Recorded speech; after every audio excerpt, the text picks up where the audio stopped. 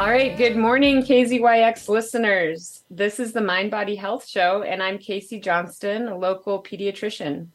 And I've been hosting for a few months. And as you all know, this is every other Tuesday show. And we talk to local medical providers as well as community health leaders on this show. And it's for now a pre-recorded show. I know before we've had call-ins and a live show, but for now it is pre-recorded. And I want to pause to thank the KZYX staff, especially Eddie and Victor, for all their time and help in pre-recording these. I'm technically challenged, so I really appreciate all their help. And so again, this is Mind Body Health, and I'm Casey Johnston, and we're super lucky to have on the show this morning Dr. Sarah Alvord. And she's an internal medicine doctor at the Dora clinic of the Mendocino Community Health Clinic system. So welcome. Thank you. So we always start the show with a little just introduction. What led you to your medical career? What led you to being here in Ukiah? Okay. So some people are aware that I had a very non-traditional path to medicine. I grew up in the San Francisco Bay Area in Menlo Park, kind of before it was the Silicon Valley, and got my undergraduate degree initially at UC Santa Cruz and spent many years in the restaurant industry, primarily in the Southwest, primarily in Santa Fe.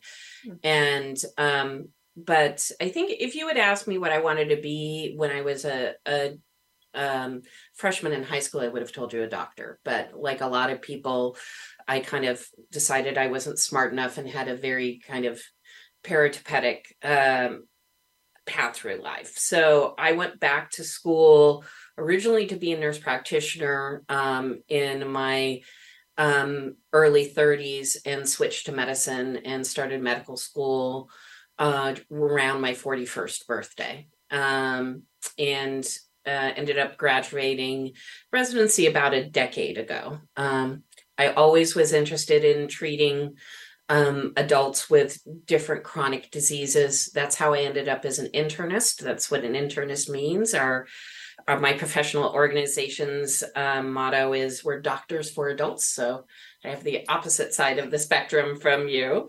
And I ended up in Mendocino County because when I was a kid growing up in the 60s in the Bay Area, this is where my family vacationed. As we came up to the Anderson Valley, and we still have some property in the deep end, and that we have a little cabin on. And so this was always the prettiest part of the world for me. So I'm very happy to have ended up here. Yeah, I have roots in Santa Cruz as well, and my husband as well. And we ended up here. Yeah. Similar but different and a lot less people. Yeah. I looked up actually like the definition of internal medicine, because it's more than saying you're an adult medicine doctor. It's the actual definition is looking at all of the systems, the complex systems in the body, and really being an investigator and tying everything together and figuring out the mystery of what's going on. Yeah. So, if anybody is a TV fan, Dr. House probably was an internist. So we're really kind of, I feel like internists are a little bit of the policy wonks of the medical field. And I definitely have those tendencies. If something doesn't make sense to me, I have woke up at 3 a.m. and it's like, I wonder if it's this, let me look it up really quick kind of thing. So, and as people age, their needs get more complex. And so you really have to have an integrated approach and a good understanding of all the systems. And all of the specialists in our community, if it's a cardiologist or an endocrinologist, who's unfortunately we don't have any in this community, or many of the specialties start as internists. So we get a little bit, in my training, I got a little bit of that training as well. Mm-hmm. And it's so important for patients to have a primary care doctor to put it all together. I mean, if you're seeing 6 different specialists, they're not necessarily communicating there's not, you need someone putting it all together, reviewing that list of medications, do any of these interact? So putting the pieces together. Yeah, exactly. And that really is the job of the primary care provider, especially as needs get more complex, to make sure that your kidney doctor is not working at cross purposes to your cardiologist, to your pulmonologist, and I hope I can help people with that. Can I ask what kind of cuisine did you cook when you were a chef? Mainly, mainly the place I was at longest is no longer existing. It was called the Zia Diner in Santa Fe. So it was, in the 80s and 90s, we had this kind of diner revival where you're trying to do upscale diner stuff, and that's what mostly I did. So I tried to do local seasonal fairs. I guess a gastropub is probably the closest thing that we have these days to what I did. And I still enjoy cooking, but in the end, cooking is more about repetition and small business management. And so in the end, it wasn't my passion. This is actually my passion, but I still bake. Everybody knows. Well, around here, people know that. I'm somewhat of a COVID cliche because I took up baking sourdough, and so now I do bake sourdough every week. So you're also you knit. You're an amazing knitter, and then we're here in your clinic right now on Dora Street, and there's all these beautiful flowers. Tell us this. Is there a story behind it? Is that a regular thing, or it's just a spring thing here? That's a regular thing. I decided to grow a cutting garden. I think it was probably too many August Saturdays trying to can up my tomatoes. It just wasn't satisfying. It was too hot. And I would bring in a few things of flowers to work, and I got great feedback, and it brightened up the place, and the patients all love it. And so the vegetables have gotten smaller and smaller in my garden, and the cutting garden has gotten bigger and bigger. So and California is a really easy place to get things to grow. So, and this is certainly a good year for it now that we have some water. Yeah, and the wildflowers especially too.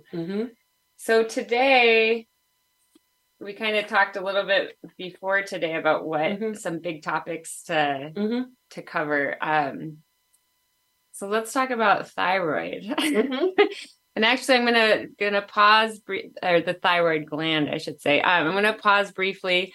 This is KZYX, the Mind Body Health program that airs every other Tuesday. My name is Casey Johnston. I'm a local pediatrician, and we're here with Dr. Sarah Alvord. And you pronounce it Alvord, is that correctly? Alvord rhymes with I'm bored. Nice. And so, because so I wanted to ask about, thyroid conditions. You've taken on, or you've pursued a lot of extra training for, endocrinology, endocrine conditions, because like you said before, there's no endocrinologist in our county. Even next to our county, it's hard to find, or anywhere. So the endocrine gland is, the thyroid gland.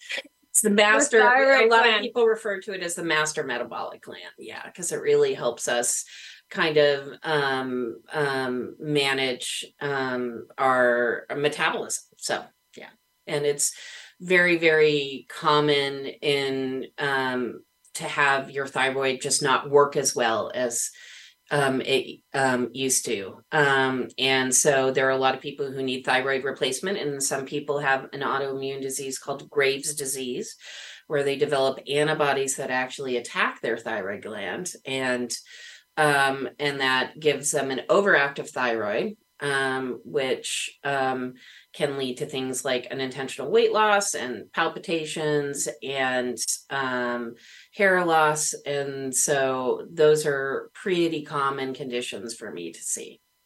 So is that thyroid conditions, they get they increase with age, you would say, the prevalence? Yes. Because in pediatrics, I do see a little bit of it, but I've been looking forward to this conversation partly because I want to learn more. I see some, but it's not an everyday thing for me. So these conditions definitely increase in prevalence with age. Yes, they do. And there's some, and it's a little bit tricky because when, it all starts with a blood test and we use an indirect test, I think is very confusing to people. So when we're testing your thyroid, the most accurate thing to test is something called thyroid stimulating hormone. And thyroid stimulating hormone is actually produced in your pituitary gland.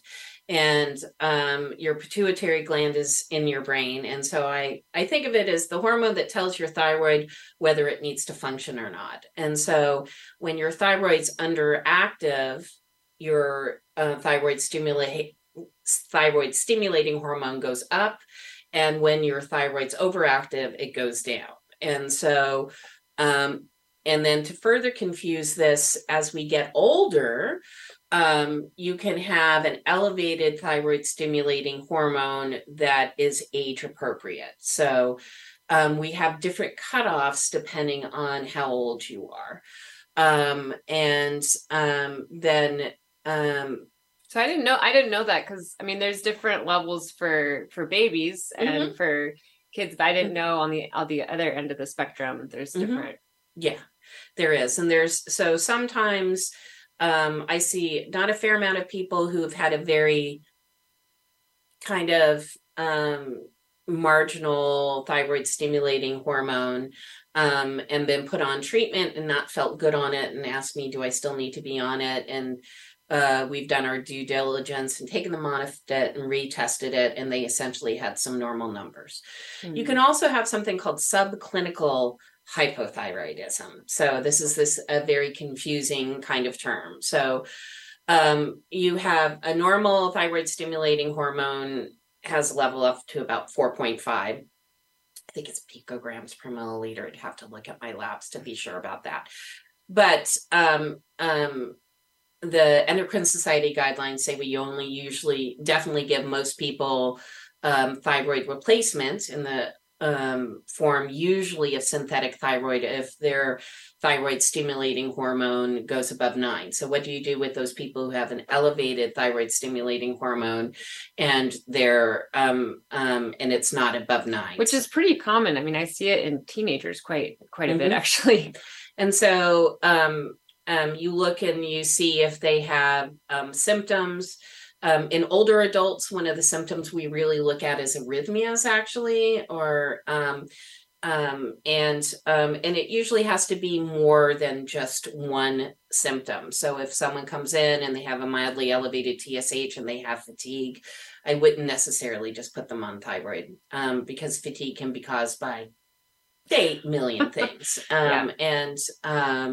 or weight gain. Everybody who gains weight really thinks, or almost hopes that it's an easy fix. It's their thyroid that needs fixing. So it can be a little bit tricky piecing out who needs replacement and who doesn't. But and some of, rapid weight gain or stress, chronic stress can stress the thyroid and actually cause. Is that true? Like the other way, instead of the subclinical thyroid causing the weight gain, it could be the other way, or stress, like chronic stress. I think or this is my theory. In some teenagers, it seems like when stress goes down and we repeat it, it normalizes. Yeah. And it's very pulsatile. And then the other frustrating thing is that if you are going to, usually I try to get two abnormal measurements before I get treatment on anybody. And then if you do decide to start treatment in any way, you have to wait 5 to 6 weeks after you put somebody on treatment to decide whether it's working. The other confusing thyroid condition is Hashimoto's thyroiditis, right? Everybody wants to know not everybody. A lot of people are like, do I have Hashimoto's? So there's an antibody that you can check. Some people who have an underactive thyroid don't have it. And the confusing thing about Hashimoto's is it can produce an overactive thyroid, an underactive thyroid, or people can be euthyroid, which is normal. And so when I see those antibodies in people who have that antibody, I just follow their labs more closely because it can really have a variable presentation. the way someone explained it to me in medical school that kind of makes sense to me is when you have this autoimmune attack on the thyroid, at first you can go hyperthyroid because your thyroid is kind of damaged and leaky. And then it runs out of thyroid hormone, and then your thyroid gets underactive. And then it normalizes and it becomes normal again. So it's one of those things you just have to follow. And that's, some of this is, keeping good records and checking lab work appropriately. But a little of this is also where, medicine turns into more of the art and less of the science, and just kind of listening to the patient and saying, okay, how symptomatic are you? Is there something we need to do about those symptoms? And addressing those. Yeah, and that's super important, like the symptoms. Because if you think you're doing everything by the book, but you feel awful, you got to listen to your body. And then, so kind of backing up a little bit, you had mentioned, the thyroid helps us process energy. And I mean, it affects all kinds of things from, our hair to our skin to our digestion. Like we can have diarrhea or constipation or dramatic weight changes, fatigue. Like what are maybe some other symptoms that I'm missing of a thyroid problem? I really think of in adults, I think of cardiac problems. As a medical student, one of the first patients I had to take care of, she had hyperthyroidism and had it for so long. She actually and had palpitations for so long. One of the leaflets in one of her aortic valves was torn, actually, and she needed an aortic valve replacement. So, I mean, that's kind of rare, but that happens. From having a thyroid. From having hyperthyroidism that was not addressed. Menstrual irregularities is a big one. The other thing that I worry about from people who have an overtreated thyroid, who are taking too much thyroid hormone, is bone loss. So, and that you're not necessarily going to see symptoms, but, if I have somebody who has Graves' disease, who's had an overactive thyroid for a long time, I'm definitely checking their bone density. Or if I get a patient who's been on thyroid replacement inappropriately, I'm definitely checking their bone density, because I don't want them to get a fragility fracture, which can happen. So it's interesting you mentioned, on a kind of a side note, there was a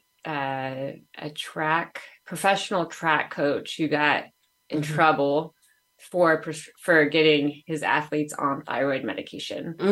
I'm not sure what exactly the benefit, I don't know, weight loss or something, but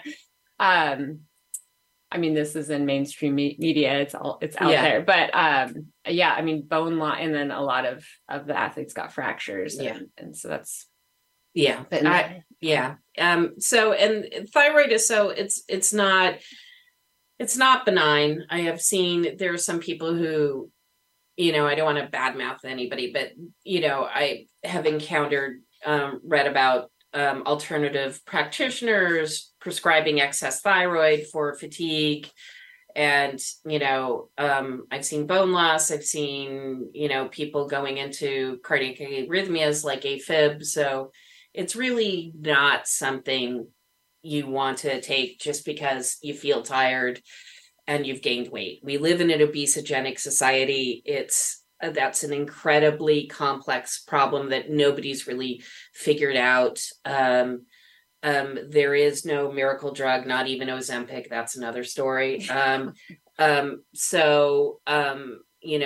would, tell anybody just to, like anything else, the body is pretty exquisitely balanced, and it takes a lot to push it off balance. And so, don't really take anything you don't need, That's my basic rule of thumb. So, and I'm glad you mentioned that you often recheck an abnormal thyroid test, because I think that's a important lesson if something's off, especially with the thyroid. And I've seen that too, like you get a lab and, oh my gosh, wasn't expecting this, and then it repeat it, and it's actually okay. Yeah. I mean, test tubes do get mixed up too sometimes. So, and that's part of most of the testing. I do that new diagnosis of diabetes, new diagnosis of hypogonadism, any of those, most of the endocrine tests, part of the diagnostic workup is repeating the test to ensure that the finding is repeatable and verified. So most adults at some point seem to get a thyroid test at some point, but is it an official like screening guideline? It didn't, and I was trying to look that up this morning, but it doesn't seem, but there's a lot of like risk factors and symptoms that would lead you to test thyroid. Yeah. I don't think there's an official guideline. I tend to do it, when I'm looking, I'm trying to run through my list of official things that they want me to test for U.S. Preventative Service Task Force. Thyroid is not one of them. Diabetes screening, yes. Lipid screening, yes. Screening for HIV and hepatitis C, everybody once in their life, yes. Thyroid, no. But do I typically do it? Yes. Because let's say your cholesterol is high. And one of the things I want to make sure is that your thyroid is not out of whack. Because I can't, I don't really know if that's a real finding until I know you're in a euthyroid state, for example. Oh, okay. So your cholesterol can be impacted by it. Yeah. And there's so if there's a family history of thyroid condition, if someone has diabetes, type 2 or type 1 or other autoimmune conditions, then it would definitely be recommended to test for thyroid too. So I think, it's part of my general fatigue workup. It's part of my workup for menstrual irregularities, diabetes and hyperlipidemia, hair loss, palpitations, hypertension. So it's a very. And I guess we didn't, or maybe we did mention the thyroid gland is on the neck, the front of the neck. It's important. So, I have seen a child or two kids actually with enlarged, like with goiters. So can you tell me a little bit about your physical exam, or what is a goiter? What a goiter is it's some sort of enlargement of the thyroid. So, it can happen. Your thyroid can be inflamed and diffusely enlarged. What we don't really see so much anymore are people with iodine deficiency who get enlarged thyroids because of that. That was typical hundreds of years ago, but now we put iodine in salt and salts in everything. So there aren't a lot of people with iodine deficiency. Occasionally you'll see people born without thyroids and they need lifelong thyroid replacement. But a goiter basically is an enlarged thyroid. The other way you can do it is you can get nodules in your thyroid that can be, non-functional cells that cause thyroid enlargement, and those are known as cold nodules. And then you can have ones that produce thyroid nodules, and those are known, or thyroid hormones, sorry, and those are known as hot nodules. And then, of course, the thing we don't want to miss that is pretty rare is enlargement due to cancer of the thyroid. So sometimes you are ordering imaging. Sometimes I'm ordering imaging. So typically I just get a straight up ultrasound of the neck. If thyroid numbers are off, I'll do an exam, and I often just get the ultrasound anyway, because I second guess myself. If I have abnormal numbers, I'm like, is this real? Does this really feel enlarged to me? Or am I just making it up because I'm worried about the labs? But because it's not, to me, to my fingers, it's not terribly obvious. I completely agree. I was in medical school and residency.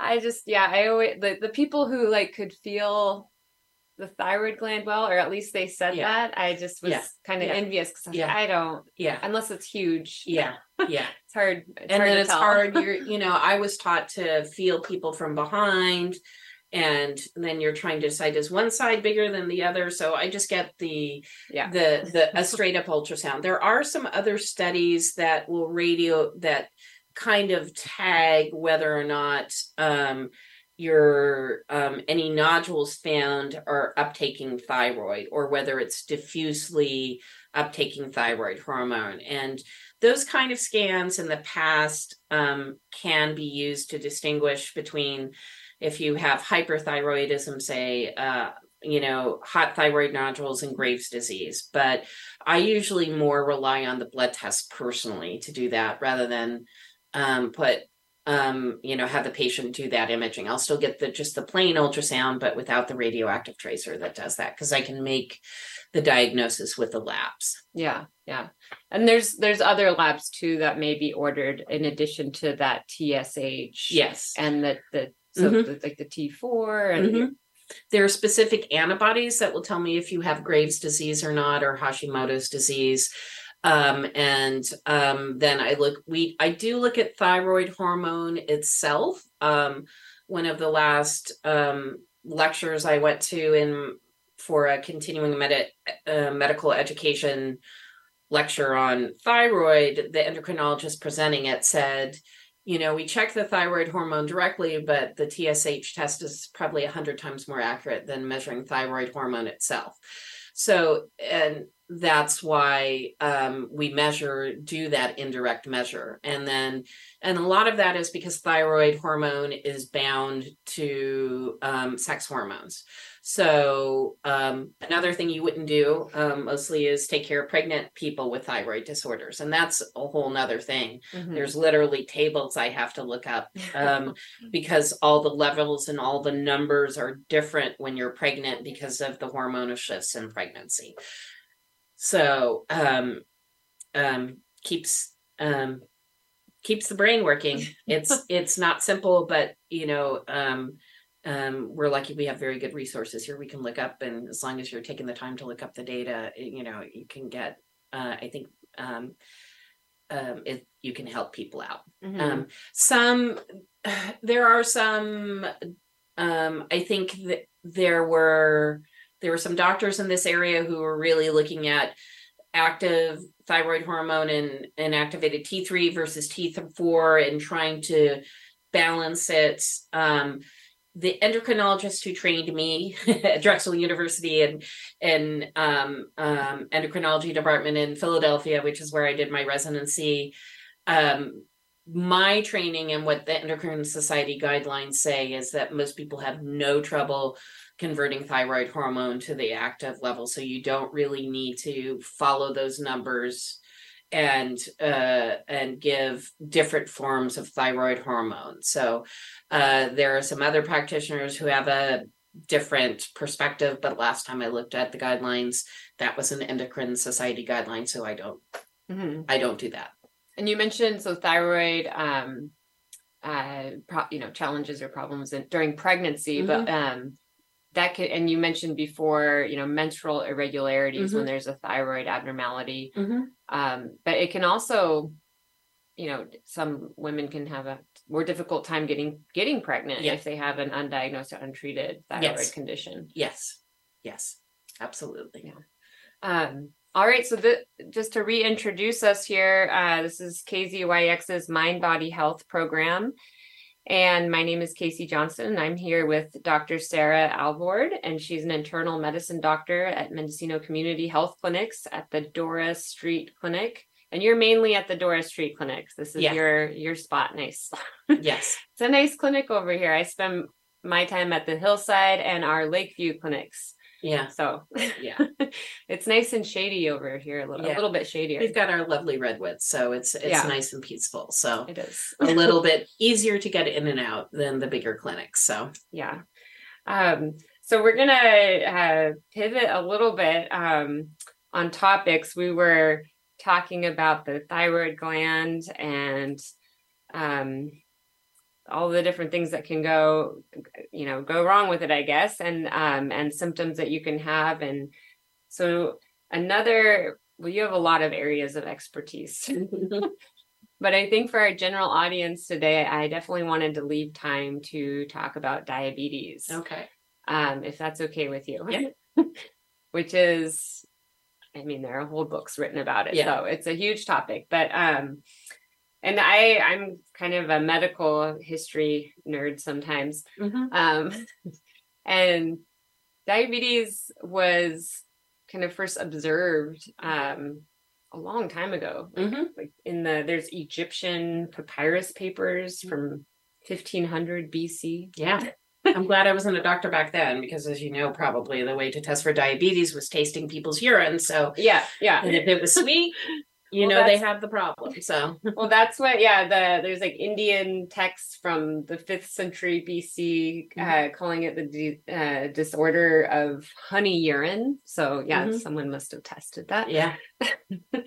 And there's from ancient China to all over the world, there's descriptions of diabetes, but it often is describing the urine either being sweet tasting or frequent, or the disease of, what was it called? Like the wasting thirst. Yes. That was a description in China, which was interesting. And then in the 1700s, a British doctor linked diabetes with the pancreas, because he did an autopsy and the pancreas was all shriveled. Yeah. And so I guess let's just start from the just broad overview.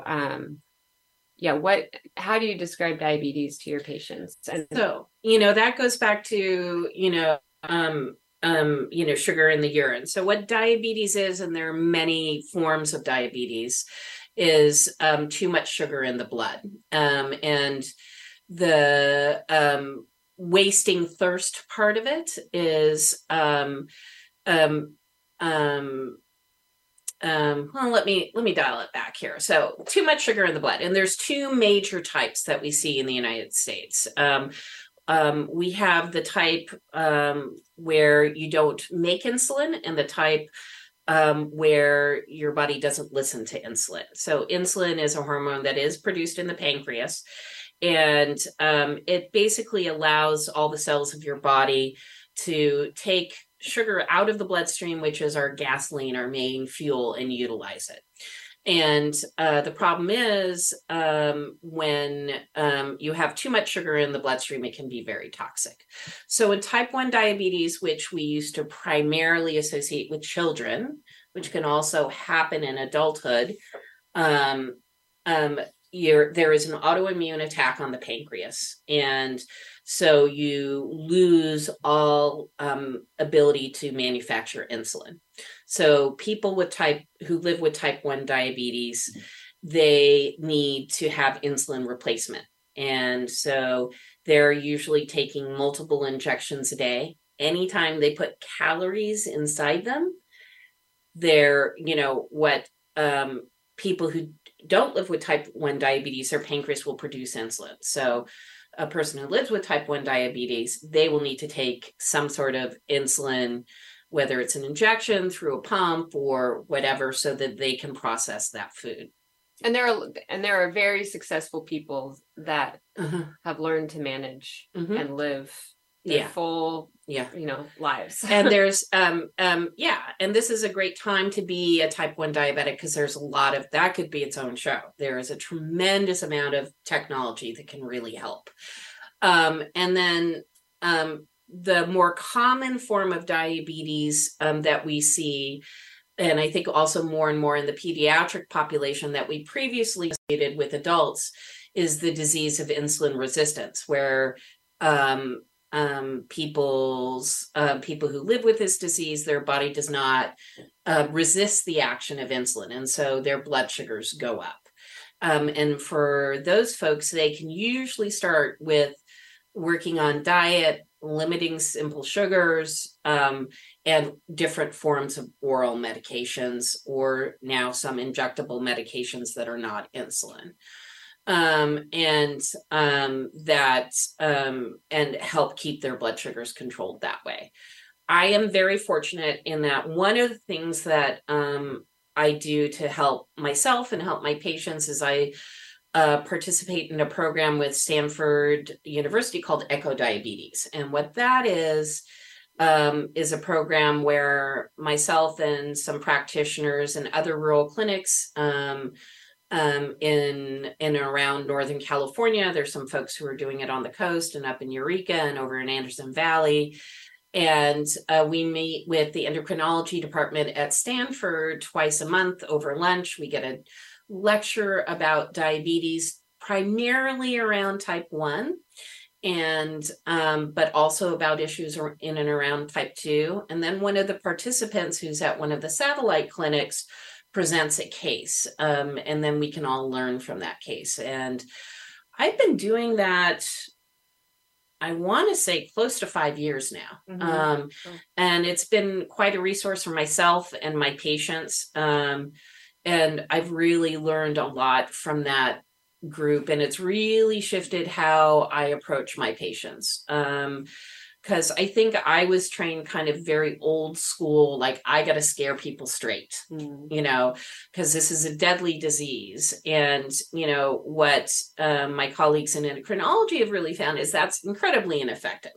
That's, and disrespectful to the patient, and does not lead to improved outcomes. So this kind of, I see it in my patients. I can't tell you how many times I've had people with diabetes walk into the room and the first thing out of their mouth is, "Don't be mad. Don't be mad I didn't check my blood sugar. Don't be mad I skipped a shot. Don't be mad," and so I think in medicine, we have a lot of repair work to do. I agree. Because it's not helpful. And so, I really respect the folks at Stanford and the endocrinology community in general, because it's not just the endocrinologists at Stanford, because they're really kind of working on trying to repair that relationship between patients and their physicians, so that it really is, we are really, there to support and educate and say, okay, this is what the pathophysiology is. This is the scope of treatments available. What really works for you, and that ends up, and often that ends up spilling over to, I get the statements like, "My kids are terrified I'm going to go, especially with my type 1 diabetics, my kids are terrified that I'm going to go low. How can I help them?" That's where some of the technology is really coming in and being helpful. And being part of the Stanford conferences or educational conferences that you do, I mean, I imagine it helps tremendously keeping up with all the new technologies. Because it's really, there's so much more in the last 5 years even. Yeah. I didn't really know much about the technology until I got here. And so I was largely self-taught. And so that really helped out a lot. So the main 2 pieces of technology we have now, I think the first one that any diabetic can use is a continuous glucose monitor. So you see these a lot on TV. And this is something that you would wear on the arm or the abdomen. It's about the size of a silver dollar, or they're ones that are more oblong. They go into the tissue in between the cells, and it reads the sugar content there. So it's actually about 20 minutes behind where your blood sugar is. And either with a phone or some sort of reader, rather than sticking your finger to find out where your blood sugars are, you can hold this up over the sensor and it will give you a blood sugar. And my joke is, if I put this on any person who's living with diabetes, it's better than any drug, because it really, if they look at it and they listen to it, it's a great teacher. And, I'll get comments like, "Oh, I didn't, I just was having a handful of grapes at night. I didn't know it would make my blood sugar go up to 400. And everybody reacts to different things a little bit differently. And that may seem obvious to what is obvious to one person may not be obvious to another person. That's a good point, because everyone metabolizes things differently, and everyone's built differently, and their diet and everyone's nutrition is differently or different, and so the continuous glucose monitor, and then what about the insulin technology? So Really, a lot of people come to me, whether they're type 1 or type 2, and they're really hoping what an insulin pump will take their decision making away from it. And that's not right where the technology's at yet. So an insulin pump without a continuous glucose monitor that it can work with is just a fancy syringe. It's just an insulin delivery method. And so what the pumps do, most people who, most type 1s need some a base level of insulin going all the time. And previously they would give themselves a shot of long acting insulin that lasts for 24 hours. And then they would give themselves some short acting insulin every time they ate, usually about every 3 to 4 hours. So how the pumps replicate that and replicate the action of your pancreas is they dribble in a little bit of short acting insulin all the time.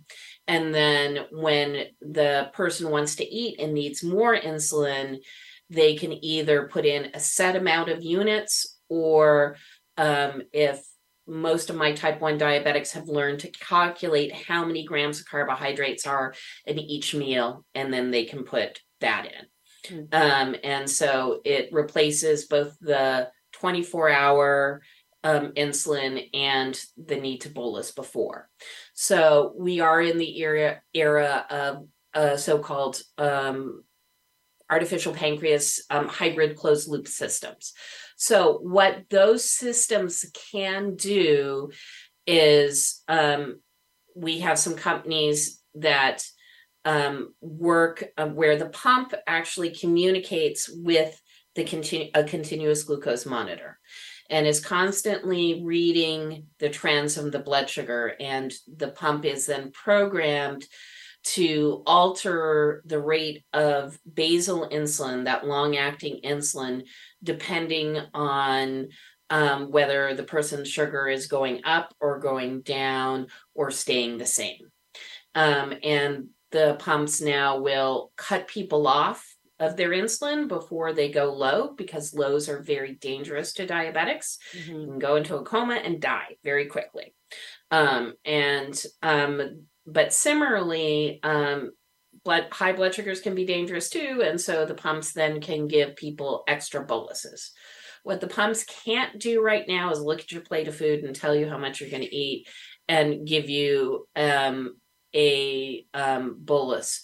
But there are the companies that are producing these products, which are primarily, Tandem Diabetes working with a CGM called the Dexcom, Medtronic, Omnipod.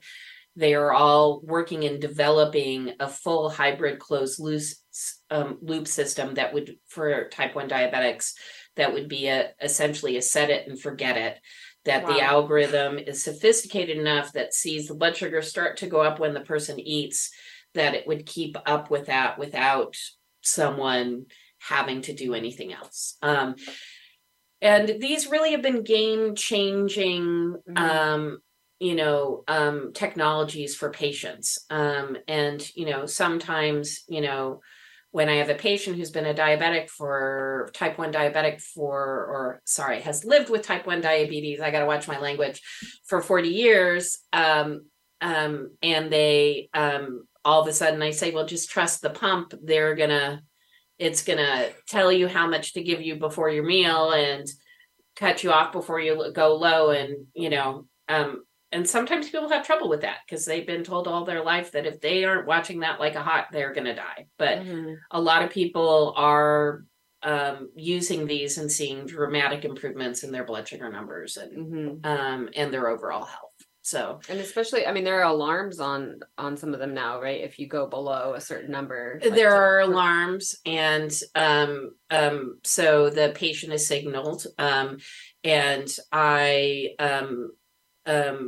that exists even just with the CGM. So with the continuous glucose monitor. So, and you can have family members who can, get apps on their phone so they can follow along with family members. So if you have a visually impaired or a hearing impaired patient with diabetes, which I do have those folks, a family member can get alarmed. And there are aftermarket products, like there's one called glucose. So this is a light that you glucose. can glucose, GLO cos, that you can put in your house that will match with your continuous glucose monitor. And I think it's blue is good and red is bad, and so red is low, and so it gives different colors depending on where the blood sugar is. Wow. And if you've got a family member who you've seen passed out because their sugar is too low, I get a lot of feedback from my patients who live with type 1 diabetes that their family values having that app on their phone, or that little light around, so they know how they're doing. I hear that all the time. My daughter's checking my phone to make sure my blood sugars are okay. And the glucose monitor, the continuous glucose monitor, I mean, just you can look back too, like days or weeks or months. I guess you could look back forever. Yeah, I usually look back about a month, and it's really helpful with pattern recognition. And so I can really help folks kind of tweak what they're doing. It's really good. It's I'll show you one of my notes sometimes, but when people come in with a continuous glucose monitor or a pump, I can download them, and I usually get about a 15-page report that actually becomes part of their medical record.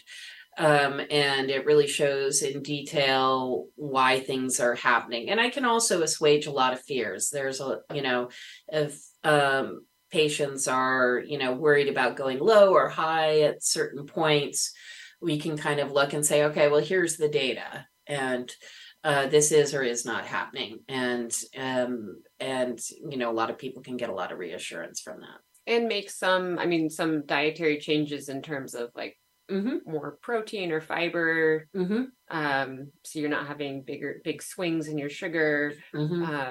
Seems like that would be helpful for that too. Yeah. I think it's really helpful. High fat and high protein meals are big bugaboos for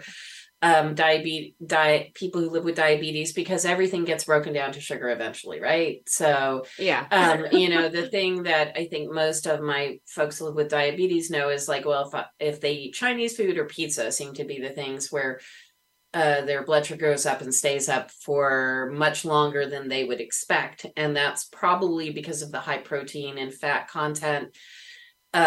You can when someone eats carbohydrates, you can kind of expect this bell curve of their blood sugar going up at about 2 hours and kind of coming back down to baseline in about 4 hours if they haven't had any insulin.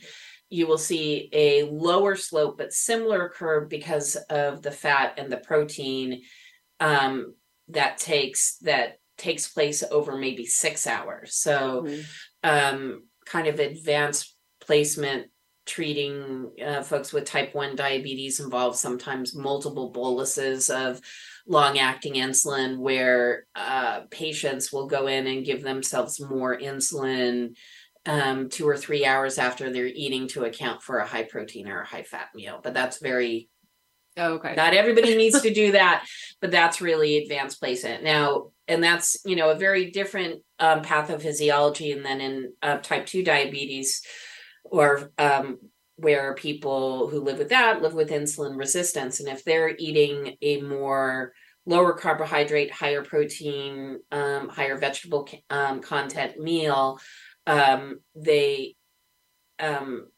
blood sugars won't raise as high or as quick, and they probably can deal with that rising blood sugar actually more effectively. So that's a better approach for folks with that pathophysiology. So that's important to know right off the bat what the pathophysiology of the diabetes is involved. And that's part of the workup, or the lab workup, figuring out if it's type 1 or type 2, because as you said, we can't just say type 1 diabetes is affecting just diagnosed at the young age, People, there's another peak when people are in their 40s even, or 20s. And then same goes with type 2 diabetes. I mean, I'm seeing kids in the pediatric clinic with type 2 diabetes pretty young. Yeah. And unfortunately, one of the things that happened with coronavirus is it seems to have stimulated some type 1 diabetes in older individuals. People in their 40s and 50s are suddenly developing type 1 diabetes.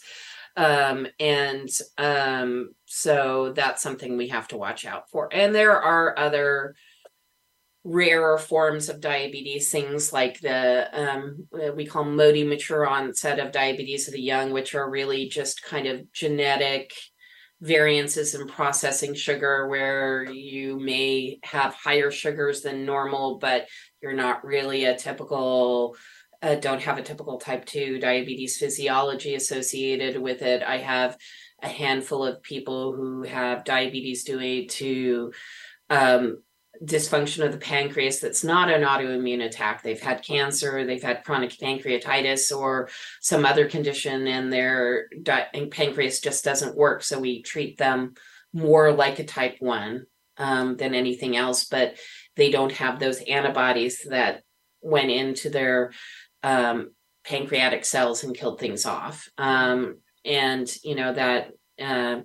can happen, like I said, with things like cancer or alcoholism. I've seen that on occasion.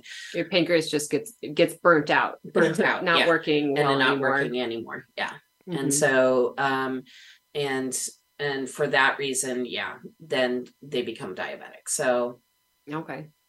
And so to reintroduce, this is KZYX. I'm Casey Johnston, a local pediatrician, and we're on the Mind Body Health show today with Dr. Sarah Alvord, and she's an internal medicine doctor at the Dora Street Health Clinic with Mendocino Community Health Clinics.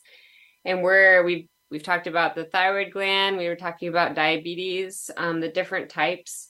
And so kind of backing up, there's a couple big broad topics I want to cover, but we only have a few minutes. But so type 2 diabetes, so it's more when your insulin's not working or your body's resistant to insulin, and a lot of times your body starts trying to make more insulin because it's not working that well.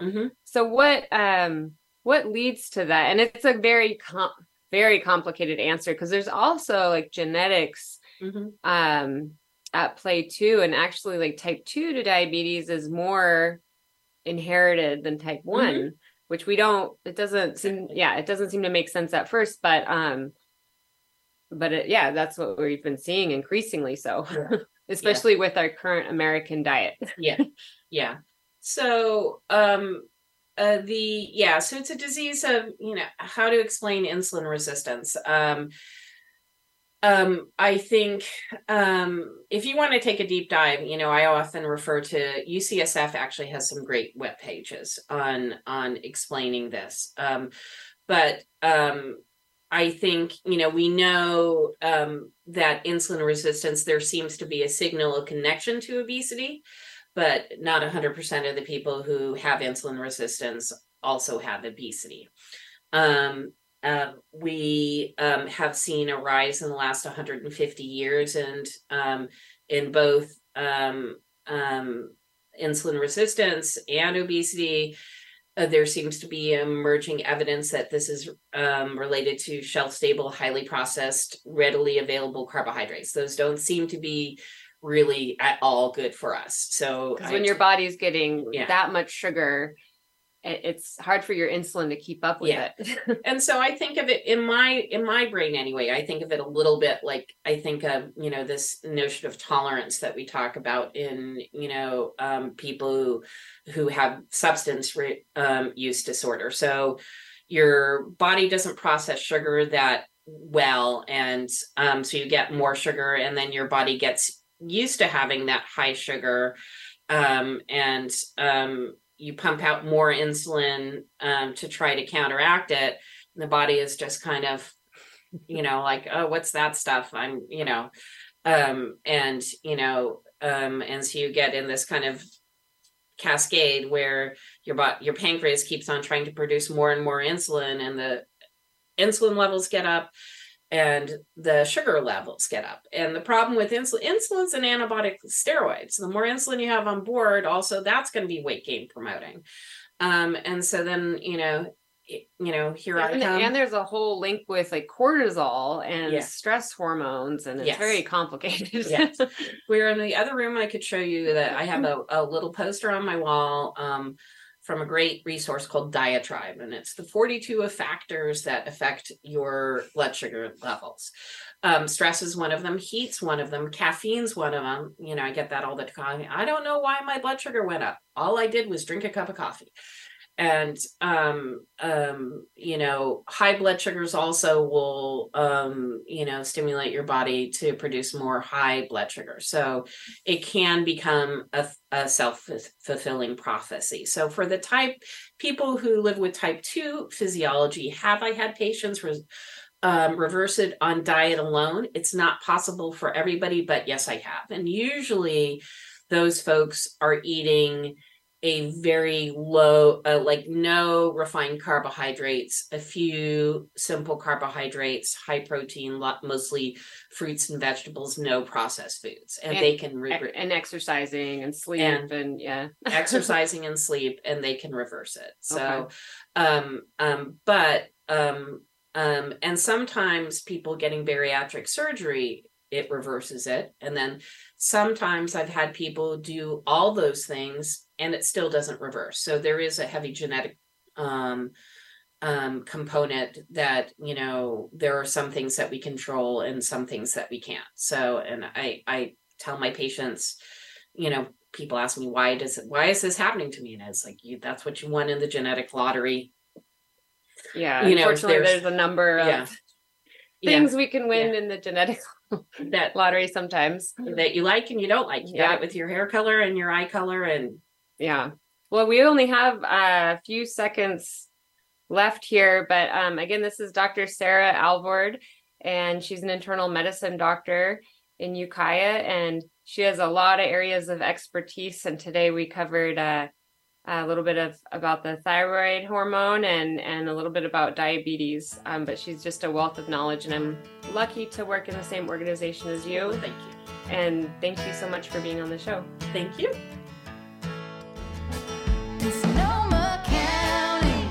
This has been a production of Mendocino County Public Broadcasting, KZYX Philo 90.7 FM, KZYZ Willits and Ukiah 91.5 FM, and Fort Bragg at 88.1 FM.